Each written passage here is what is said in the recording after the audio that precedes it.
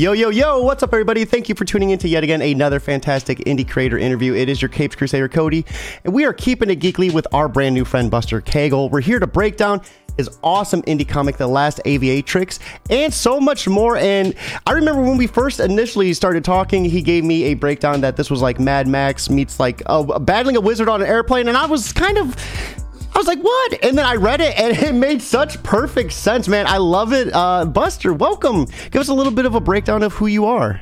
Hey, I don't know. I'm Buster Cagle. I am a animator and a comic book artist here in Los Angeles. I don't know. I make The Last Aviatrix. It's not a lot more to it than that. So what's a little bit of your history? Have you created anything before this? Have you done like any like major like art projects? Like, you know, give us the I can't word today. Give us the juice. Give us the deets. All right, let's a little bit of my creative history. You want to know the funniest part? The comic books are like actually rather new. I really started like getting into comic books, like trying to draw comic books, week number 3 of our 2-week COVID lockdown. Mm-hmm. That was like, oh no, this is gonna be a while. I need a project. I need a project where I don't need to work with anybody else. So like, let's make a comic book. And I've been taking like art classes and things, so I just kind of gave it a shot. Before that, I made a rock opera, and that's I made like a 2-album rock opera, and that was pretty cool. But you know, if you're doing music and then suddenly you can't be in a room with 2 other people, you kind of need to do something else. So just started making comic books. That's so cool, though. A rock opera. That is like, so what was your musical like? What were you playing? What were you doing? I was playing guitar. That's so awesome. It's like the most ridiculous thing now. It was like a rock opera about 80s punk and then like Chicago blues. I like it though. That is so cool. How long have you been playing guitar for? Like 10 years now, I That's guess. Awesome, dude. Yeah, dude. I play a little bit of acoustic myself. I wanted to play electric, but I couldn't get my fingers to move fast enough. And it was like the dexterity, like it always made me so mad because I would learn the notes, I could get it, but I never could get it fast enough. Oh man. So a rock opera. So how did you end up making comics? I mean, I'm not gonna dive in. It seems like there was maybe a little bit of something that happened where you didn't want to be with the other 2, but you know. Oh no, that was fine. Like it was genuinely like, oh, there's a coronavirus. Oh! I shouldn't be with other people. I thought there was like some rock opera beef going on. I'm like, dude, this story is escalating. This is escalating. No, those dudes are cool. It's just like, it's really hard to be a musician right now. Yeah. So you created these 4 issues, and wow, as writer and creator or artist, that is like just insane. How many pages per issue are these? They float around 50. The shortest one is 42, and the last one I did is 64. So wow, you know, they're like chunky boys. Yeah. So I mean, like, how did you break into creating indie comics? I know you had that little break where you stopped doing the rock opera, but what drove you into creating, you know, your book, you know, getting into this? I mean, and what did you do along the way to kind of get into like paneling and learning how to design these books? I mean, so like there was a point a while ago where I was like watching a lot of like children's cartoons. I'm just like, how do you do this? How does somebody even approach like doing this? And I watched an interview with Rebecca Sugar, the person who made Steven Universe, and they just were like adamantly like, if you want to make cartoons, the best thing you can make is comic books, because comic books are the ultimate like, here's a cartoon, but I can make this perfectly and have no budget. All I need is is like a good pen and a piece of paper, and you can make an excellent comic book. If you want to make a cartoon, you need millions of dollars. If you want to make a rock opera, you need a lot of equipment. But if you want to make a comic book, the genuine beauty of a comic book is if you have a good piece of paper and a nice pen. What is that, like $5? You can. But I mean, I feel like you're kind of underselling yourself too, because like everyone can have that, but not everyone can have the experience or the ability to draw. You know, the ability to conceive this imagery in their head and produce it on paper. I mean, you've done like such an outstanding job, and the fact that you created 4 issues over like the last like 2 years. And we're able to construct them in a way like I would have never guessed that, you know, I would have took this as like a project that's been like that you've been doing for years. No, this was I think I thought of the story a little bit before I like really went to draw it, but like maybe a year before. Mm-hmm. But no, you just jump in.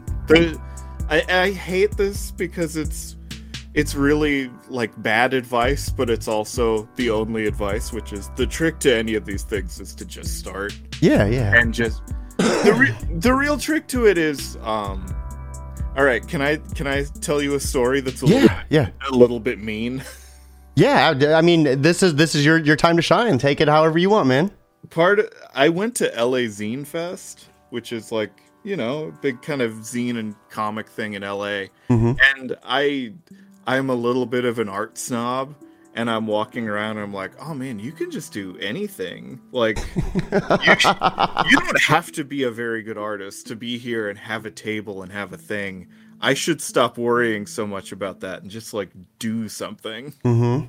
And so, you know, you just jump in. If you don't like your art, you can always go back and redraw all the faces and then print the issue 1 again. Yeah. That seems like such a huge task too. I mean, how's that been for you? Has that been something where you just been knocking out in chunks or just trying to get it done? Oh, the redraw? Yeah. I'll be frank. I looked at that and I'm like, oh god, this is gonna be a giant mess. I'm like, I'm almost done. It's been like 4 days. It's just like you make that first issue and you're like, this is really hard. Now I've got like 200 pages, probably like 250 if you count all the fiddling with like just drawing these characters over and over again. You could just do it. Also, it's not rethinking any paneling or rethinking what they're doing. It's just like, oh, why are their eyes so high all the time? But I mean, that still has to be like tedious to a point, you know, having to go through and redo everything. But I would almost imagine that like that inner art snob is like pleased. You're just like, finally. It's an inner art snob who's much meaner than that. He looks and he goes, acceptable. So what inspired this? I mean, this is such a grandiose tale. I love the character. You know, we find out the character's name later on, but in most of issue 1, her name's not revealed. And then the way she comes across, like getting her, what I would almost assume is her sidekick at that point, was a really interesting way too. So, I mean, just your ability to storytell as well came off like rather experienced. I mean, the way your dialogue was good, your exposition building was awesome, the world building. I mean, it's phenomenal that you did 4 of these issues in 2 years without like really a whole lot of experience. I mean,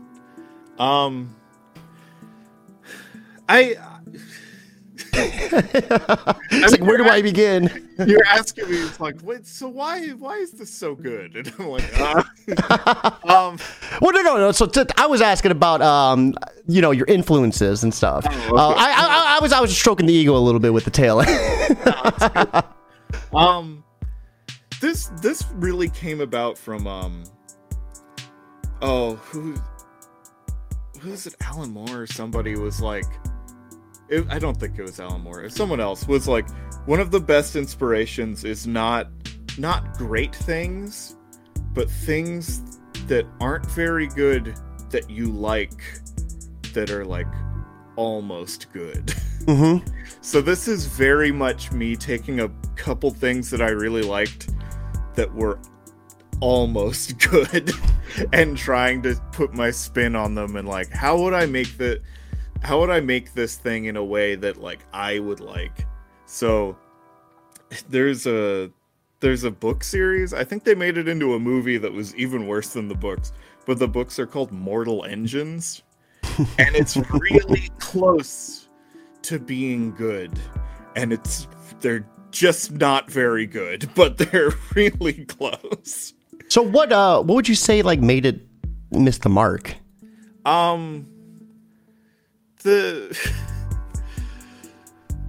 mean, I feel like the answer to how would I have made this thing better is the comic book I made.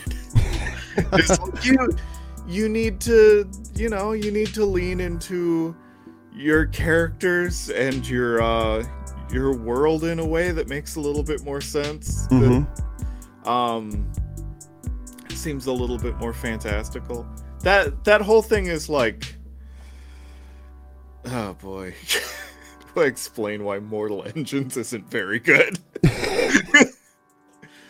I don't know, it just this is a real question I have to think about now. Hey, we could always pivot. That's not a problem. Not a problem. I also want to just like dump on a thing somebody probably loves. Yeah. Sometimes for me, I like to ask questions, like probing questions like that, because like sometimes that response can like bring out another, good, nice little gem. But I love this world. Just give us a little bit of a breakdown of what happened.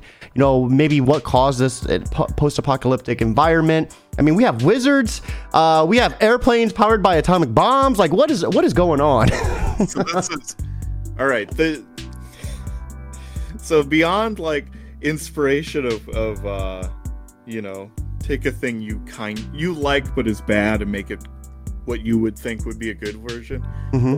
This comic book is based 100% around write a story comprised only of things that you want to draw. So I was trying to make a detective story forever. So I was like, all right, there's nothing fantastical about this. It's just low to the ground, black and white. Oh man, I really wish I could put like a wizard in this or something. And so I started writing this like post-nuclear adventure comic, and I was like, who could the bad guy be? This is already fantastic enough. Can I make it a wizard? Can I be like let's have a nuclear powered wizard in there? So is the wizards atom-born as well? The wizard, yeah, they're both atom-born. So what is the premise of being atom-born? Like, what is that, and what's that mean for that individual? Well, they're kind of these weird, like, semi-immortal, super-powered beings that are just like the couple that are around are kind of bastards. They're always messing with people. They're like attacking cities and people and things. And so like these cities, they talk about how they have all these defenses for when they show up, and it like deters them enough. They don't really mess with the cities. But you see, as soon as she leaves, as soon as like our last aviatrix like gets a little bit away from the city, the wizard, this dude's like, oh, it's time. So, are there 3 of them? There are 4 of them. Okay, because I remember, I think it was issue 3. Because what I did was I saved some of the covers as like an image slideshow for us. So, I seen this like the almost like the Mount Rushmore of 3 of them. Oh yeah, there's the Mount Rushmore of those 3, and then there's Henry. Yeah. So there's 4 of them. So yeah. do the 3 know about Henry, or is that kind of like a hidden? The one with the beard, the one we've like seen, who's not on a statue, like knows about him because he got lit the fuck up by him. He's aware now for sure. Oh man, so I loved it too. Henry Oppenheimer. I was like, wow, come on, dude. I love just giving names that are on the nose. So, Like, what makes them Atomborn though? Like, how do you become Atomborn? Do you have to be like born around like the radiation? Like, what creates these individuals? I'm gonna be honest. I've gotten that question a few times. I think that's the midichlorian question. I think that's the like, they're big magic wizards. If I explain where the big magic wizards come from, it kind of ruins the magic. Mm-hmm. They're big magic wizards. They show up. They're nuclear powered. It's just kind of, you go with it. But I love the way you were able to transition Henry though, because not only is he Atomborn, but he's able to speak to it too. It makes him like a natural born like mechanic. Like he doesn't even he's able just to talk to the engine to see what's wrong. And I was like, dude, this is so cool. And the way that you were able to do like the little bit of foreshadowing in the beginning, and then to have Summer like grab his shoulder and then just use that the words. What was your influences for coming up with that spell? Like, I mean, like what type of language was that? Was that something? You wanna that? It's Cyrillic. It's Russian. The magic spell that shoots the lightning is the Russian letters for the Chernobyl nuclear power plant. That's awesome though, I'm dude. just like, this just looks cool and it looks weird. And I always think of like magic being like, magic spells are always Latin. I'm like, nah, if I have a nuclear wizard, the magic spells should be Russian. It would be so much scarier too, right? I guess. I feel Russian has like a good like grit to it too. Dude. So this airplane, how the concept of it being powered by an atomic bomb, is that something that like you looked into, or were you like, what is the science behind that? Oh, this jumped all over the place. So the first version of this, I was like, all right, there's no way an airplane like this would still work. It was like a weird hot air balloon for a while. She was gonna like have the fuselage and no wings and just like a hot air balloon. Mm-hmm. And then like a nuclear reactor can just make heat all the time. So I'm like, if you had a hot air balloon that could lift the reactor, it would just make hot air forever. And then eventually I was like, if I have a hot air balloon, I literally have the slowest moving aircraft ever made. Yeah, dude, how are you gonna get away from that wizard? I was just like,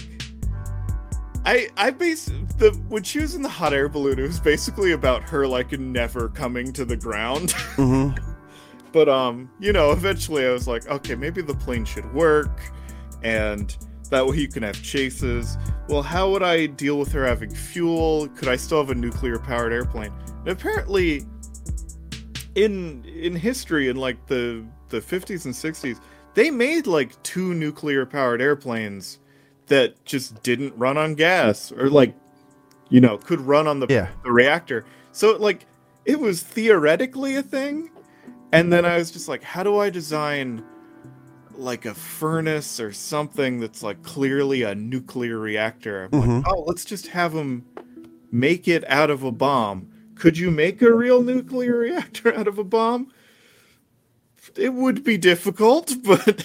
Yeah, I'm sure. I mean, they have submarines. Like, submarines are underwater airplanes, right? Yeah.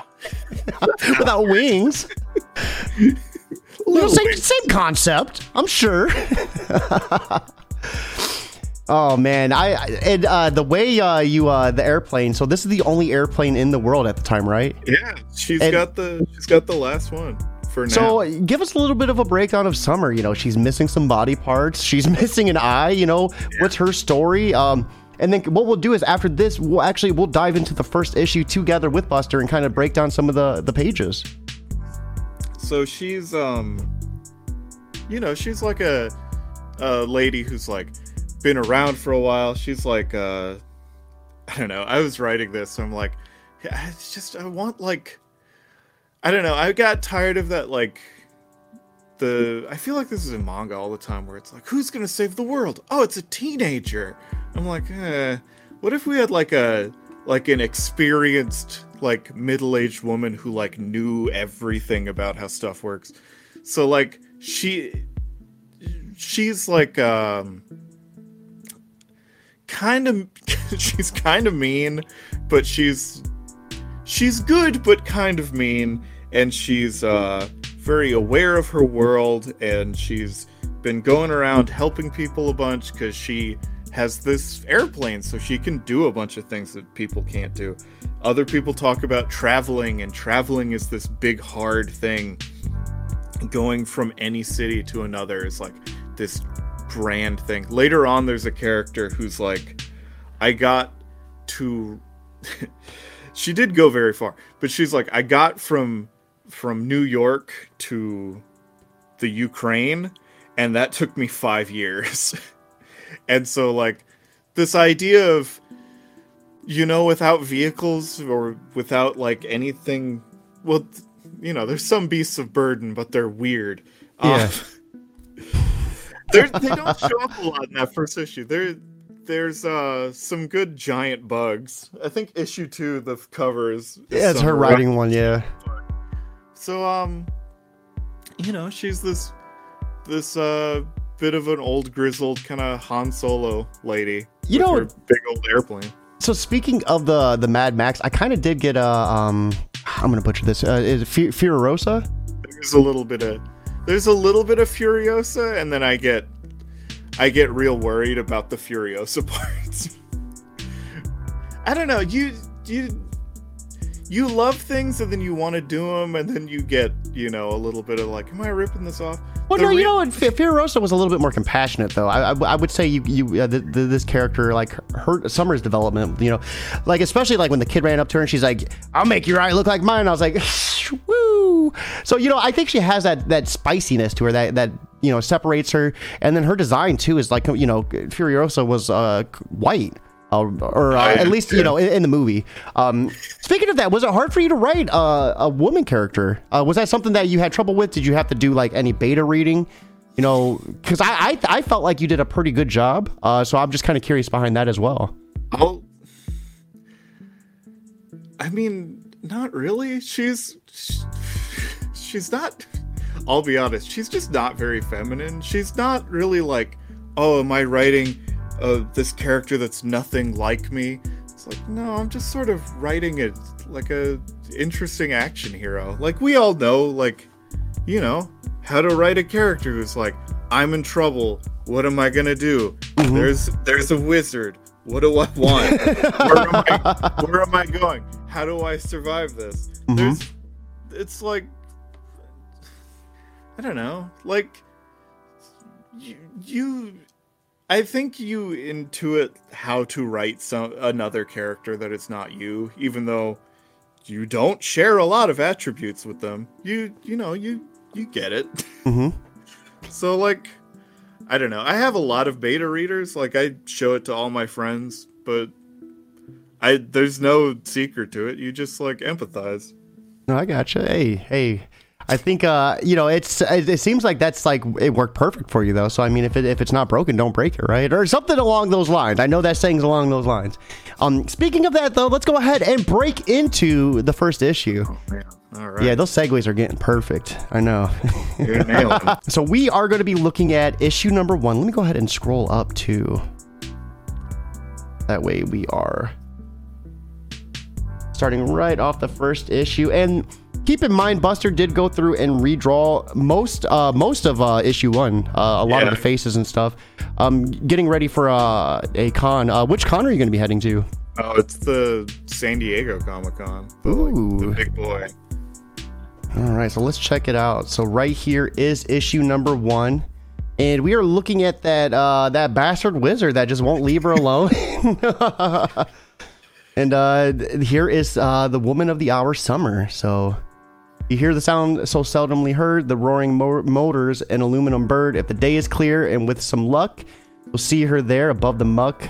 What is that word? The albatross. The albatross tears through the sky, and the last Avatrix still flies. So is this an actual like poem, or is this something that you made? I mean, I wrote the poem. Well, no. I meant like, was it because you said the word actually means like woman, aviator or avatar. So I was curious if maybe this was like something that was actually from that too. Oh no, this is in the world. Oh, that's This is so cool. like people kind of know about her because I had this image of like in a world where like every machine is broken and things are bad. The idea that every once in a while, also the plane she's in, it's loud as hell. Yeah. So every once in a while you just see a thing fly by that's loud and it's high and you're like, what is that? That would just sort of break people's brains a little bit in this world. So I liked the idea of her being this kind of folk hero character because she's kind of like a shooting star almost. So people know vaguely who she is. And so this poem is part of that. It's like, hey, what's that airplane? It's like, oh, well, there's a story about that. Was this all done traditional, or did you do it digitally? So this started traditional, and then I went back and touched up a lot of it digitally, and then by issue 3, I was just drawing full on the computer. But this still has some ink and paper in it. I gotcha. So right here we see her shutting off the engines as she's getting ready to enter this city right here off in the distance. We see a lot of barren desert and land. And then she meets a rather interesting person right here. So we find out that she's late, and there's problems with the engine 3 starting to overheat, and this is where we get introduced to Henry. But at the time, we don't know that he's a mechanic or Atomborn. So I really thought that was awesome that you kind of like were able to introduce him so early on without knowing the importance of him. Oh, yeah, he's just in the first page, and he's just there. He's just like, these two people are negotiating, and I'm the little boy. I'm just here. And we see that she's heading off to the library after settling on a price to get the plane overhauled. It was really funny too, because she thinks that this lady right here is the mechanic, but then she later finds out that she pretty much like enslaved this boy to do all the dirty work for her. Oh yeah. There's a nice little close-up of the plane too. So what influences did you have for the design of the plane? Oh, dude, that's a B-29. That's the plane.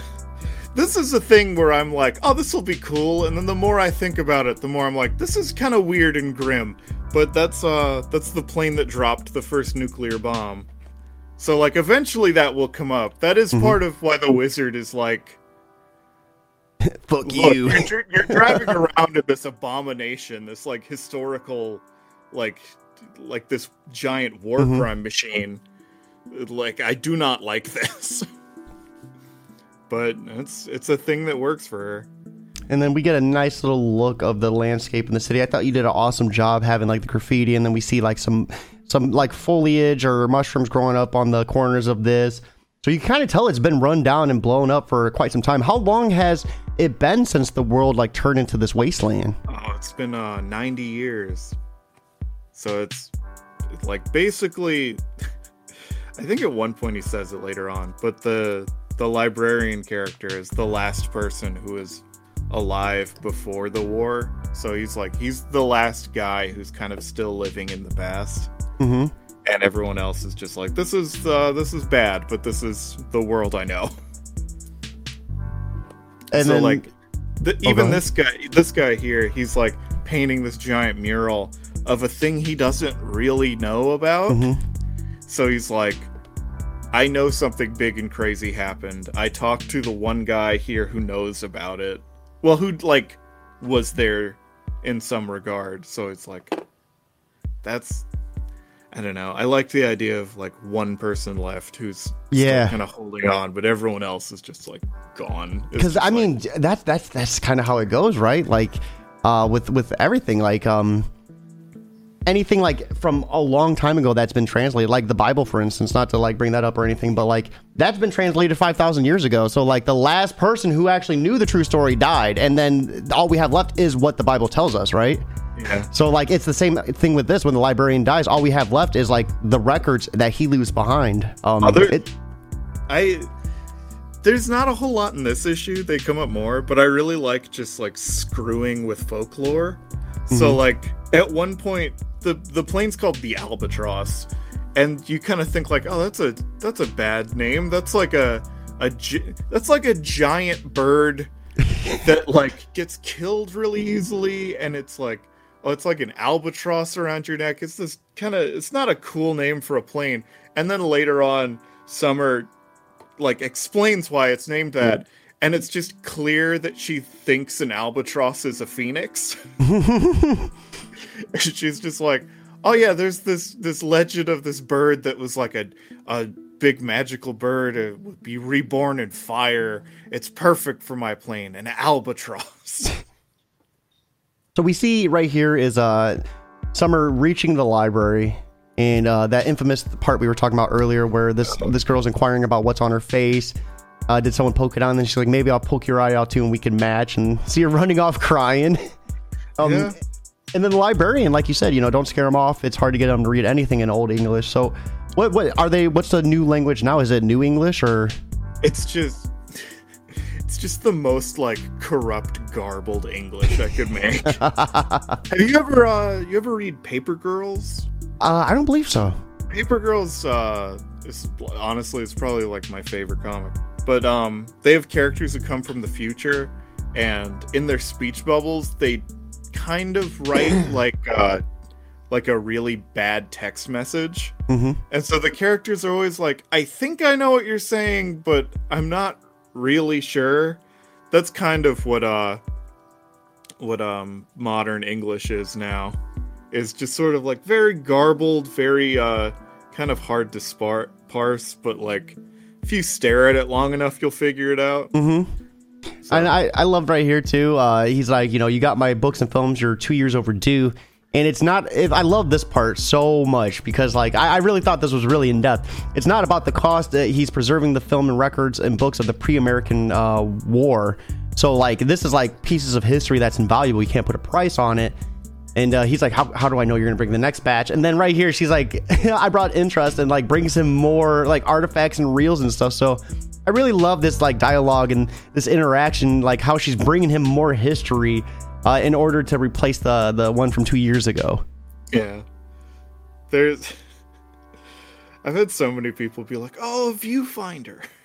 Or, no, Viewmaster. The Viewmaster disc. Oh, yeah,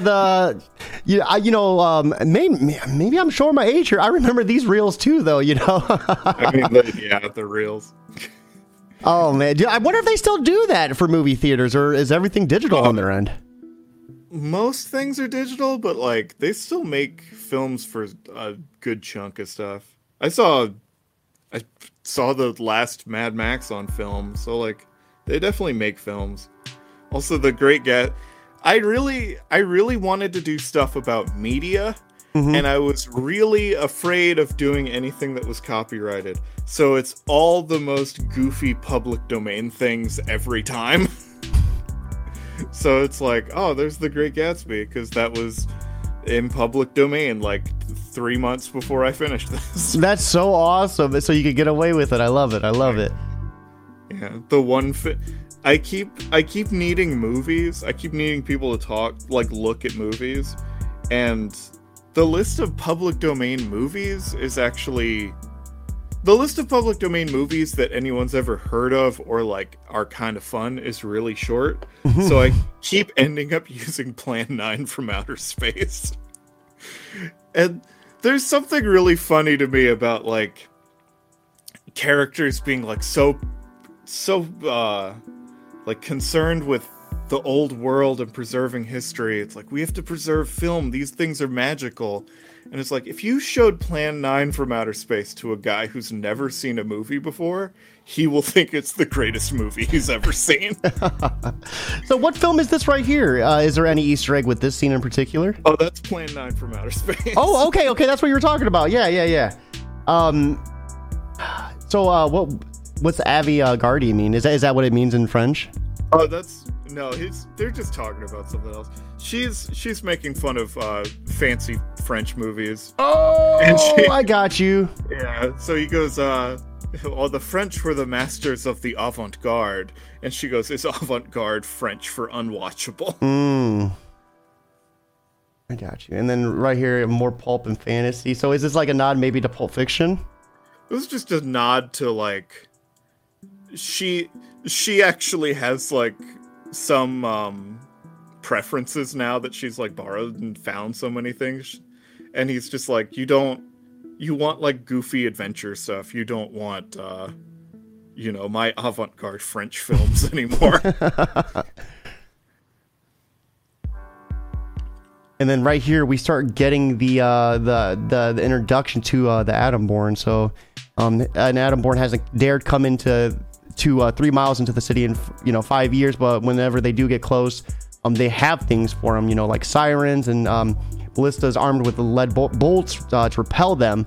So I thought the lead bolts were pretty important. What's the significance of that? Because you actually see her shoot one. Does lead have any sort of property? You're able to contain nuclear stuff with lead, aren't you? Yeah. So like lead.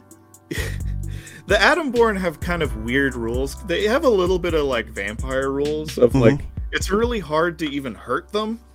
So they figured out that like, all right, we can't kill them, but like you hit them with a normal weapon, like a weapon made out of steel, it just bounces off of them. You hit them with a weapon made of lead, it will cut them, like it will hurt them. So that comes up later. Like another character like hits an Atomborn with an axe, and the axe just shatters. But like Summer is like, these are the people I am afraid of. These are the things that I'm afraid of, are these wizards. I am putting lead weaponry in everything I do. So we see her head back to the hangar, and she notices that the little boy is actually working on the plane, and she starts like kind of getting upset here. You're sitting here, you're eating. What are you doing? And she's like, no, I'm the one eating. He's the one working on engine 3. And then this kind of where we get the idea that she brought him off a roach trader, and that she pretty much has been having him do all her work ever since. Yeah. Also, she's eating the giant larva. Yeah. And then this was a really interesting scene too. This was a little bit of a flashback. So she's hanging out on the bench in the hangar, and then we get a little bit of a flashback of what was going on. And this was really interesting. I loved how you kind of did this, where you had her like fall asleep and wake up to the sound of an alarm going off. Yeah, the siren. It's the siren for the city. It's like, oh no, there is an Atomborn coming. We need to get ready to shoot him with a bunch of lead and get him out of here. She's like, to hell with this, and she's just like, I am not dealing with this. Yeah. I am not going to sit here and defend the city. This is my break point. Is like, I will help with stuff. I will come. I'll bring supplies. I'll bring movies. I'll do all that stuff. I'm not going to fight Atomborn. I am leaving. We see her start flipping the switches, and she starts to take off. And then there's some interesting people on the plane as well. So this was like one of my favorite interactions. Like just because like everything they try to do to get past her. So we see the one armed with a little crossbow right here. Yeah, he's got a little crossbow. Yeah, I love it because he goes like, she's like, all right, well, let's do this. And she dumps it and then throws them off. And then he shoots her, but she blocks it with her hand. So I love how like they go to attack her, and anything that would have hurt her or like dismantled her, they're hitting the arm, like right here with the knife. Stabs her. She's very much like, what do I have right now? Oh, I have an arm that they can't hurt. Let's lean into that. Stabs the dude in the neck, rips it out of her hand, stabs him in the neck with the crossbow. And then the knife right here, right in the arm. And then, she rips it out and show him it's a metal arm. And I love this part in particular. He has her, starts to overpower her. And this was the part we were talking about earlier where I was like, damn, dude, this part was like just so graphic. We get a look at what's under that eye mask.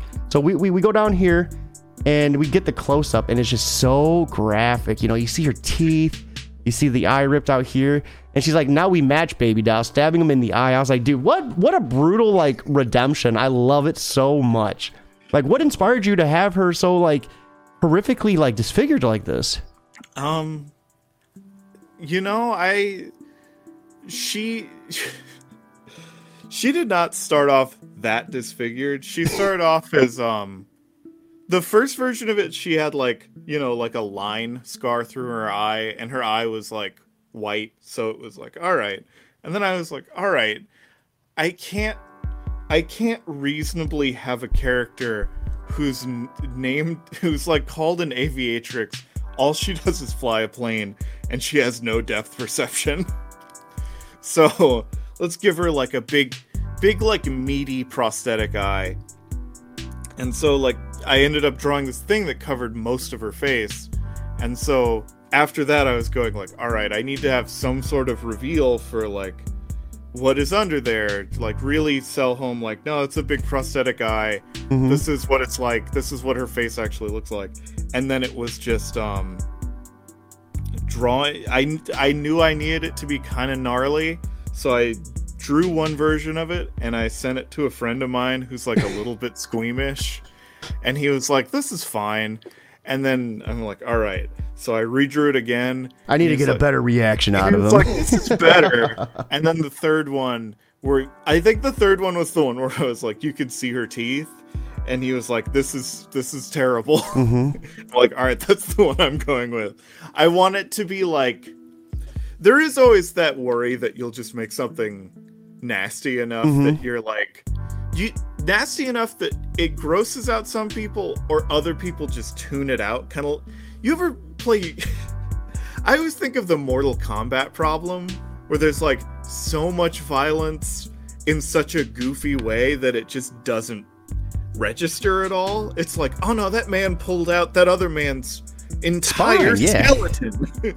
His whole skeleton fell out. And then it said friendship above him. What does this mean?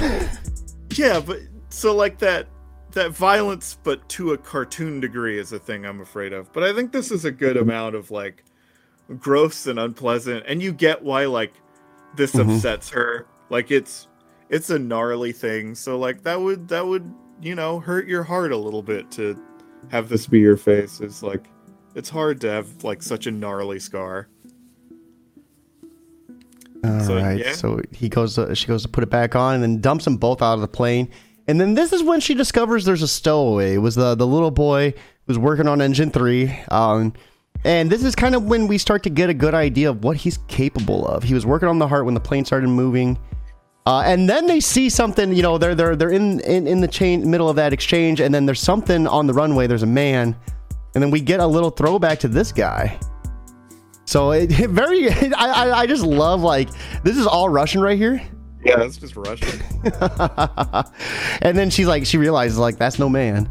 And then right off the rip, dude, this dude just starts going ham, just screaming Russian at him, hitting him with lightning bolts left and right. Hey man, you gotta write what you want to draw. No, I love it. So, and this guy is relentless. He does not let up at all. Oh no, he's a bastard. We have some friends over on Twitch saying one man pulling out stuff for another man.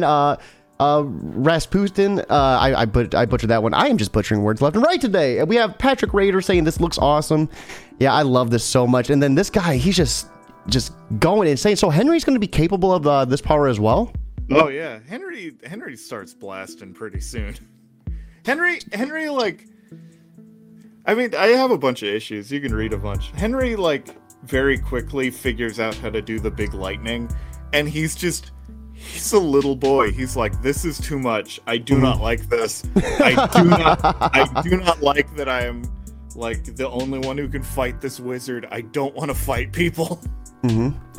So honestly, that's what I'm trying to go with, more of the tension than like, ooh, can he win? It's like we're asking a 10-year-old to fight like a 90-year-old wizard. Like, that's not a good thing.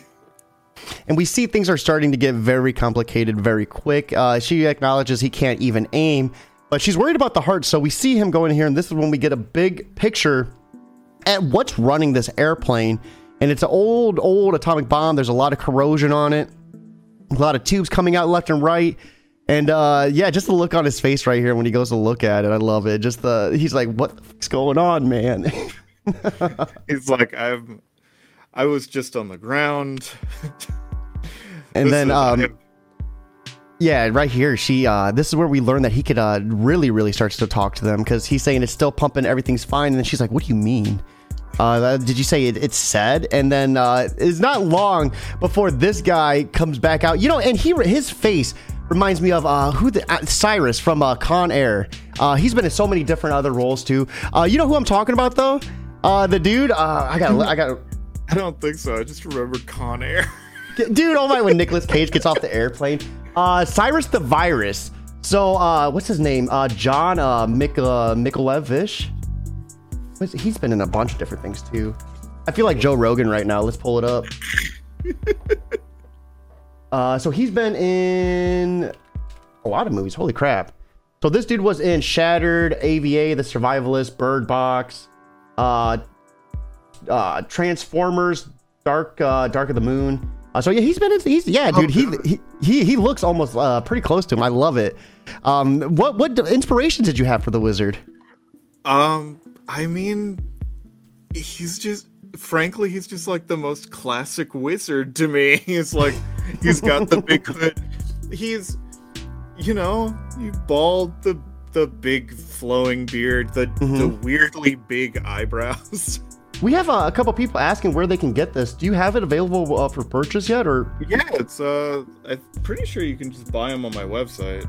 I put the link to the website in chat, guys. You could read it for free, but the option to buy it is also there. I like how you give both choices too. You could read it or you could buy it. Oh yeah, I'll be honest. I don't know, like how. Let's be frank for a moment.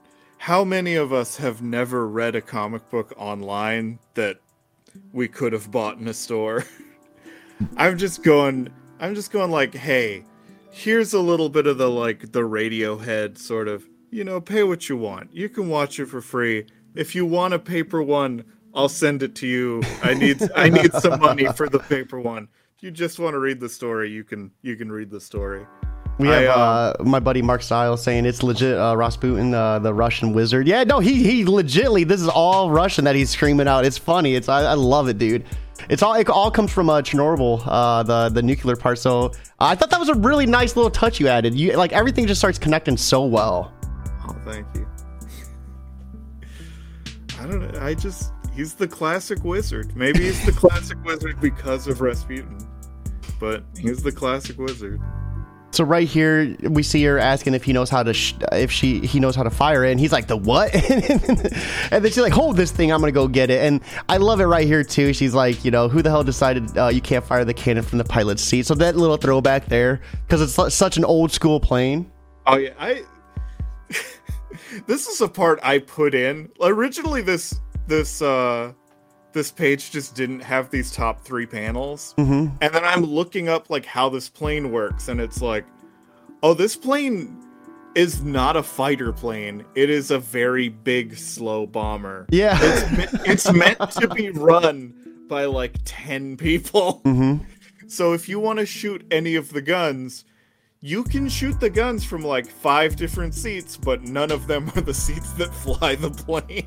And it would be scary as hell too, because you're right here. So if he hits you, you're falling out. You're dead. Oh yeah.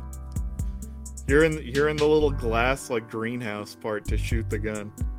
And then right here we see that Summer is able to hit him right in the freaking face. With a lead bolt. We're led to believe that she takes him out because it goes right through his face.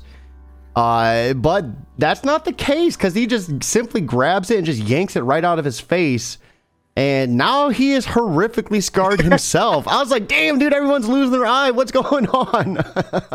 I love asymmetry. I just want everyone to be as asymmetrical as possible. And then, he's like, not exactly. I love that little moment, too. This poor little boy is just scared shitless. He's not pumped. So then Summer decides if slow moving target, really emphasizing on that plane, let's go into the cannon to kind of break away. And, things look like they're starting to get away. This dude, though, this wizard has other plans as he freaking gets a flying lizard dragon to chase him down with. It was at this moment I'm like, okay, the Mad Max wizard, it makes sense now. Look, you gotta write what you want to draw.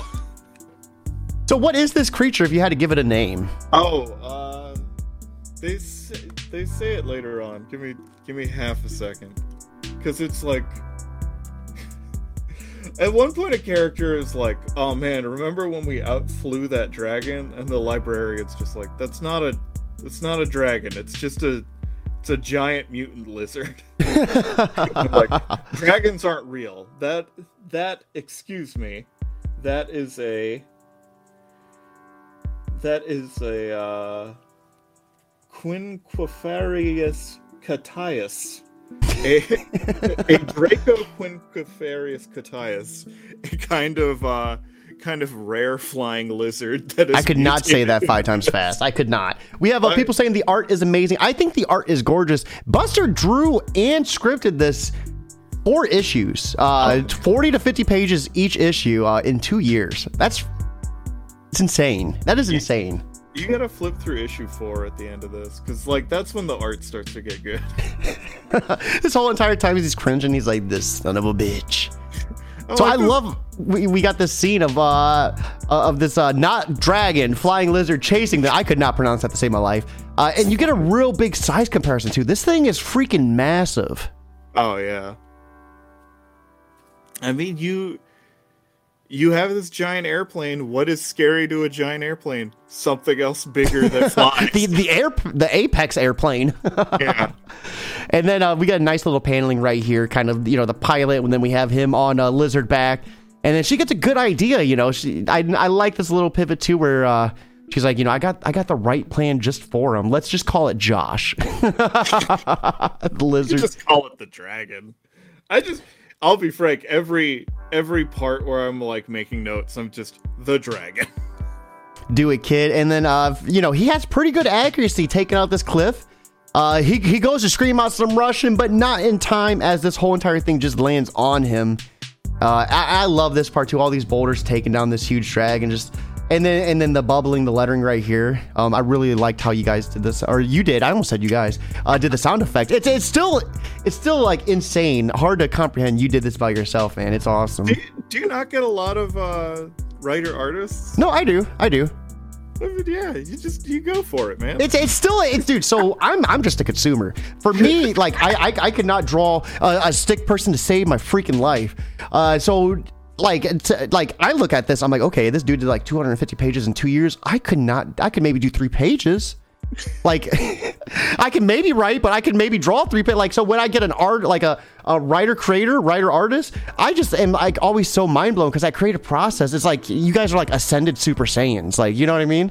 Oh man, well, it's like it's a snowball, to be fair. The first 6 months were definitely like, ooh, maybe I do a page like every 2 weeks. Mm-hmm. And now I'm just like, I have to redraw the faces for 50 pages. That might take me like a hot weekend.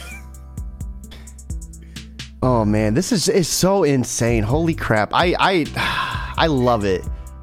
And then right here too, the paneling, like this was your first issue. So like this type of stuff, like I just love how like you were able to do it. You know what I mean? Like, did you do like a lot of studying for like comic paneling, or like any extensive researching? Because your panels, like for someone for their first issue, the way you did it, like it's awesome.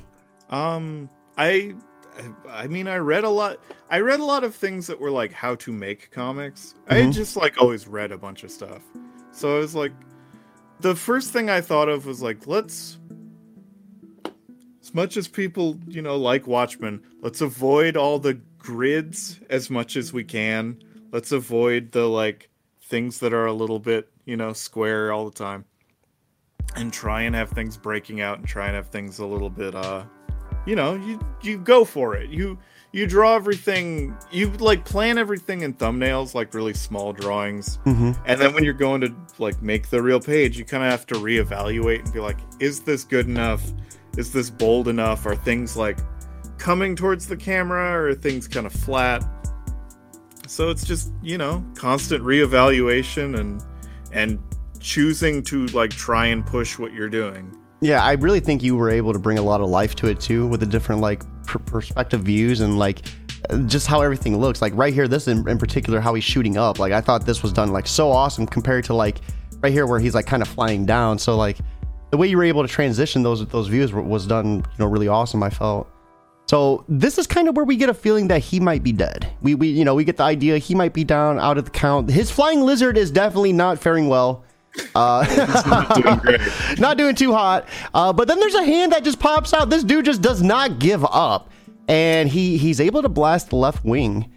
So it's someone in chat saying it reminds them of the Sega Genesis Comic Zone. I get a lot of the Comic Zone vibes to it too. That was such a good game. That is such a compliment. I forgot about that game. Reach, but it's such a compliment. That's so cool. And then we have Henry right here. Did we get him? And Summer's like, I think we got each other. So we see Summer. She's tasked with the huge feat of landing this thing without crashing, because this is the only airplane. If you crash it, you're done.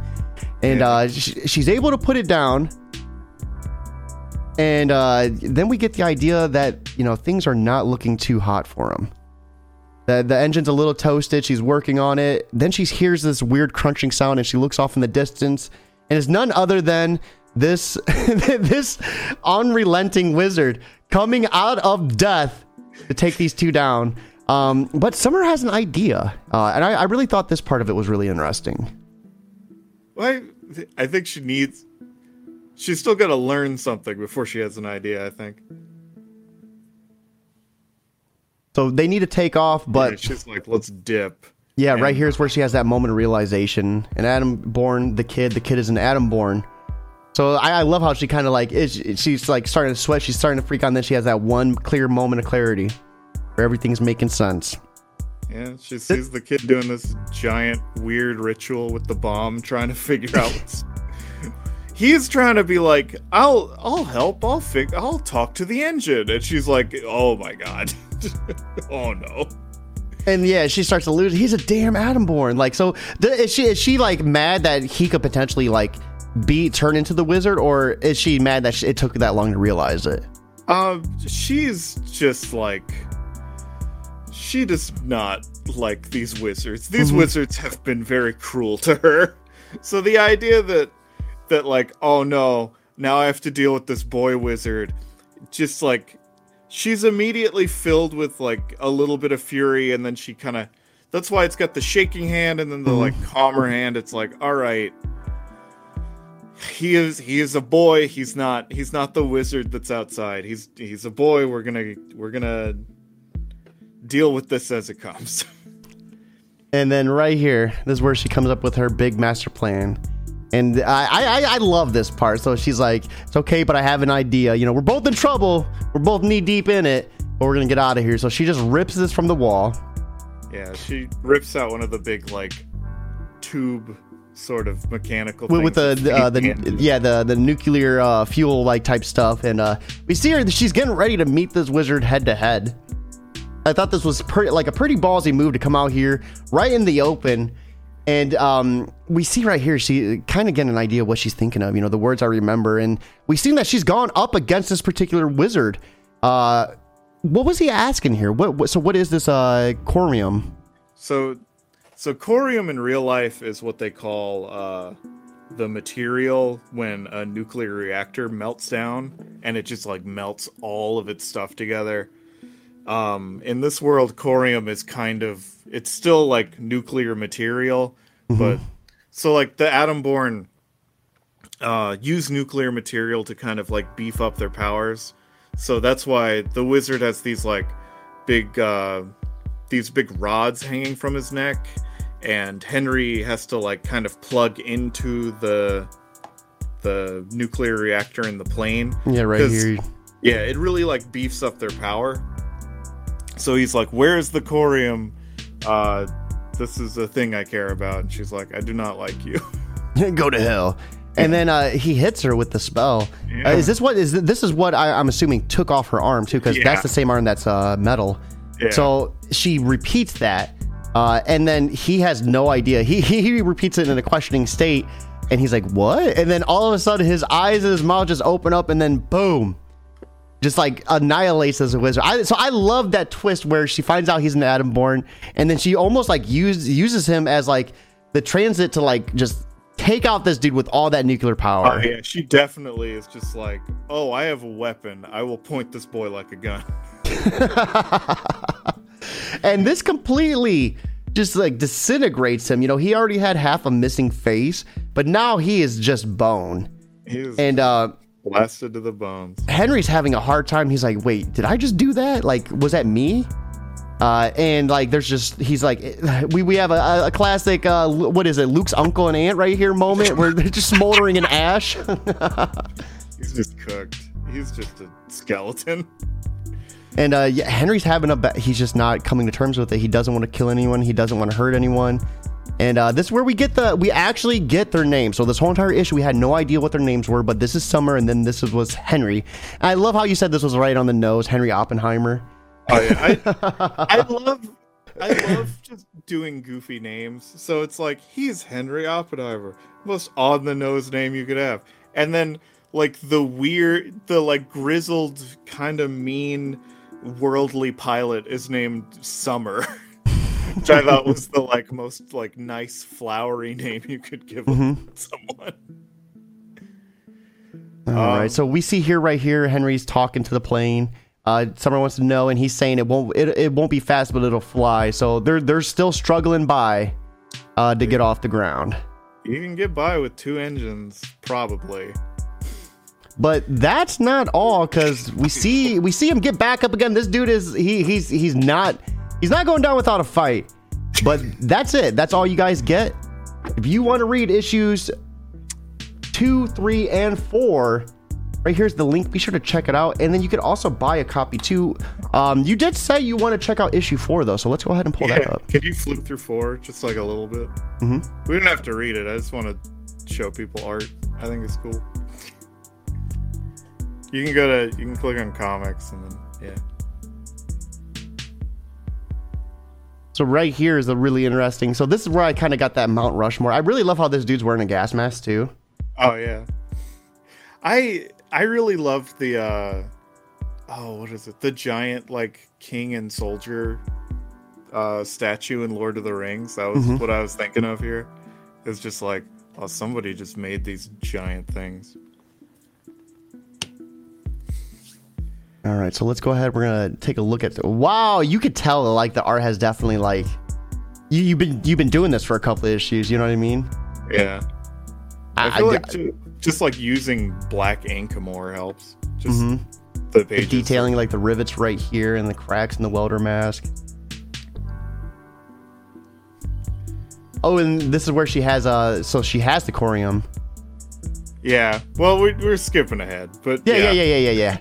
It's this is someone new too. This isn't the original like the person who owns Henry. No, that's another character. Ooh, but she has like an arm. It looks like too in her suitcase. Oh yeah. We're skipping a bunch of stories. So okay. So issue 3. I remember on the cover of issue 3, you see her arm kind of broke off. So I'm assuming at this point she's missing her arm and she's looking to replace it. Yeah. Okay, I gotcha. She's ready to fight her with an arm and a stump. Let's go. You want to catch the smoke? But we see she's still very capable. Holy crap. I just like the idea of a character being like, we're going to fight to settle this. So she's like, I'm missing a hand. Like, you're going to win. So the other character's like, all right, hand behind the back. Let's go. At least she had the honor to do it, though. No, she doesn't. She throws sand. Pocket sand. Starts cheating. Is this the pocket sand reference? I love it. I just love the, like, grab the sand, throw it in the face. Oh, that's awesome. Yeah, this art definitely has it's definitely like what are some of the different things you started doing between issue 1 and issue 4, like some of the techniques, like some of the things you learned along the way? I mean, well, first off, this is all drawn on the computer, so like that definitely changed things. I don't know, just being I think every new artist is a little bit afraid to be as bold with black as they should be. I think, there's a level of like, if I put all of this in shadow, people are going to think I'm lazy or like I don't know how to draw it. And then you get better and you're like, I should just put all this in shadow because it'll look cooler. It's like, that's the thing I think of the most of just like boldness is the shadows are all black. every kind of drop shadow and thing. Just like scroll to the middle. We're not really reading it. We're just like looking. Yeah. I love how you have these huge cockroaches pulling this car, pulling the camper. Oh yeah. I just wanted to sneak that car in there. I'm like, how else can I get this in here? All right. There's the page that's the cover. That looks so different without the colors too. Well, I tried. Did you do the colors for the cover as well? Oh, that's a different drawing. I'm sorry. Well, I meant like for the covers. Did you do colors as well? Oh yeah. Here, you want to see? The covers are just like watercolor paintings. Yeah, that'd be cool. Absolutely, that'd be cool. Yeah, the car cockroaches. I thought that was a really interesting take on it too. Oh, so you actually painted those and then uploaded them? Huh? I'm sorry. You painted them and uploaded them? Yeah, they're just that's really cool. Paintings. I don't know. I love it, dude. That is so cool. That's so cool. Thank you. I love kind of seeing the behind the scenes because I never would have guessed. What we'll do is after we scroll through some of this, we'll pull up that cover so you guys can see what it looked like. I like how this is too. Like the way you said you weren't afraid to go like as black as possible and bold. So the way this kind of bleeds into the whole like page with the different panelings like in it. Yeah, this is cool. Oh, thank you. Yeah, so this isn't a cave. It looks like this might actually be like a dead animal that they're inside of. Oh no, it's a cave. It's just like caves, kind of, you know. No, I got you. This is like a weird famous. This is Yucca Mountain, which is like a place where they considered storing a bunch of nuclear waste, and it has this giant steel pipe that runs along it. I gotcha. No, that is so cool that you took so much stuff that actually happened and put it into your books like that. You know, I never even knew they had something like that. Well, they keep to be fair, it's a thing they keep debating on what they're using or not. And they're like, I don't know about this. Also, it's fun. I was gonna say, speaking of that, I don't know if a lot of people knew this, but there's actually like a cheese cave out there. I just recently learned about it, like yesterday. There's like it has like 1 million pounds of cheese in it. And the National Cheese Reserve. Yes, that's a thing. Like Ronald Reagan signed the bill. I can't believe I memorized it, but signed the bill, and then they had like they bought up all the cheese they could, and they had no idea where to put it, so they made a cave and put it. It's like the cheese cave. You could have a cheese cave. So they come into, is this another dragon or what is this? Oh no, he lived. He, you know, much like every character, he lost an eye, but no, he's back. I drew that page of him dying, and then I was like, and then he has another dragon that he breeds, and then I'm like, oh, whatever, just bring the other one back and give him a big scar. I love this too, where you shadowed out their faces, but you still had like defining features like the eye right here. The eye and the blonde hair. Yeah. I don't know. I know the crisis of making comics and getting better is that, you know, if you make a series, you know people are gonna read issue 1 first, and then you know the last issue is gonna be the best looking one. So it's always a little bit of like, well, I want you to read my story, but I want you to see the best parts. I love this too, how they're using the little bug as like a lantern. Oh yeah. Yeah, this next page is my favorite from this, I think. Oh, this is gorgeous. So is this a huge spider, or is this still part? This looks like a huge ass. That's a giant spider. Yeah, I was gonna say that looks like a huge ass. Like this almost looks like the Black Widow marking right there. Oh yeah. This is just a giant Black Widow. Oh wow, dude, this is gorgeous. I love this. You definitely played around with the blacks a lot on this. Yeah, this is good. This is gorgeous. Did you have a lot of experience drawing like insects and bugs? Because it seems like you're really like killing it.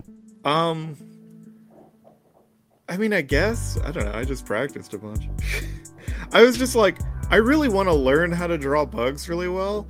And the trick to learning how to draw bugs is that you very quickly realize that nobody really knows exactly how bugs look. So you should change things to make their designs better.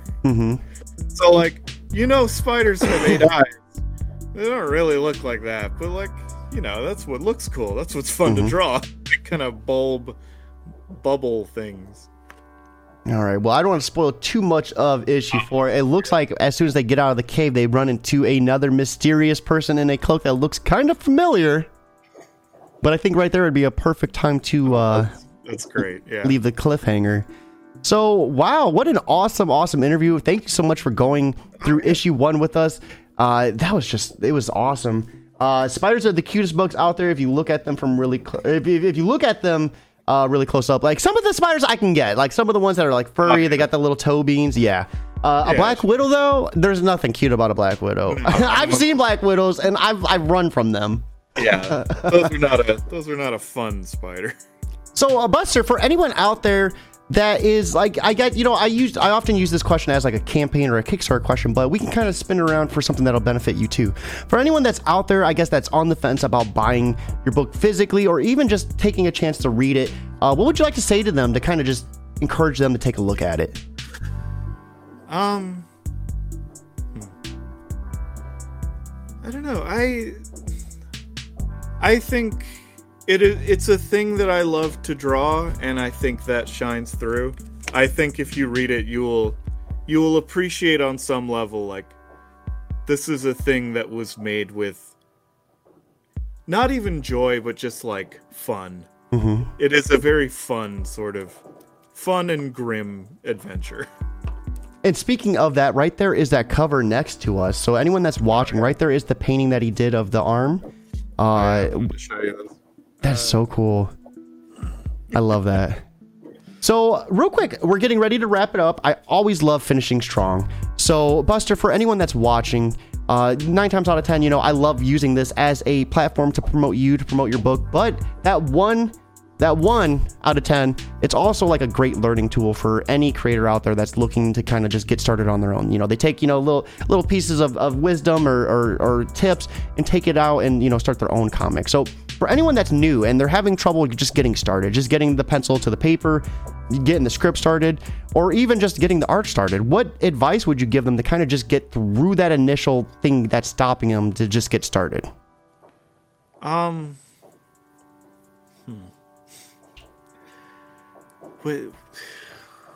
is good advice for people that are worried about getting started? I mean, I hate the just do it advice, so I'm not going to say that. Everybody says yeah, it's true, but it also sucks. It's true, but it's bad advice. It's like, how do I fix my car? I don't know. You fix the car. It's like, that's not helpful, man. I would say that the thing that helped me is even when you look at art that you feel like is not as good as you want, 95% of people are just gonna think it's cool. Most people just think of art as really rad, even if it's a little bit sketchy or not quite as good as you want. So don't worry so much. And also, I know I made a big ridiculous thing with a lot of world building stuff. You could just make a simple story. People like simple stories. Make a thing that's 2 pages long. Make a thing that's 18 panels long. If you can do a cool story in 18 panels. And then you have a thing that you can show people. So that's my advice. Don't be afraid to be simple, and don't be afraid to be short and sweet, and just, I love that. When it's 18 panels and not 18 pages, it's a very different level of entry. It's a very different level of commitment, and I think that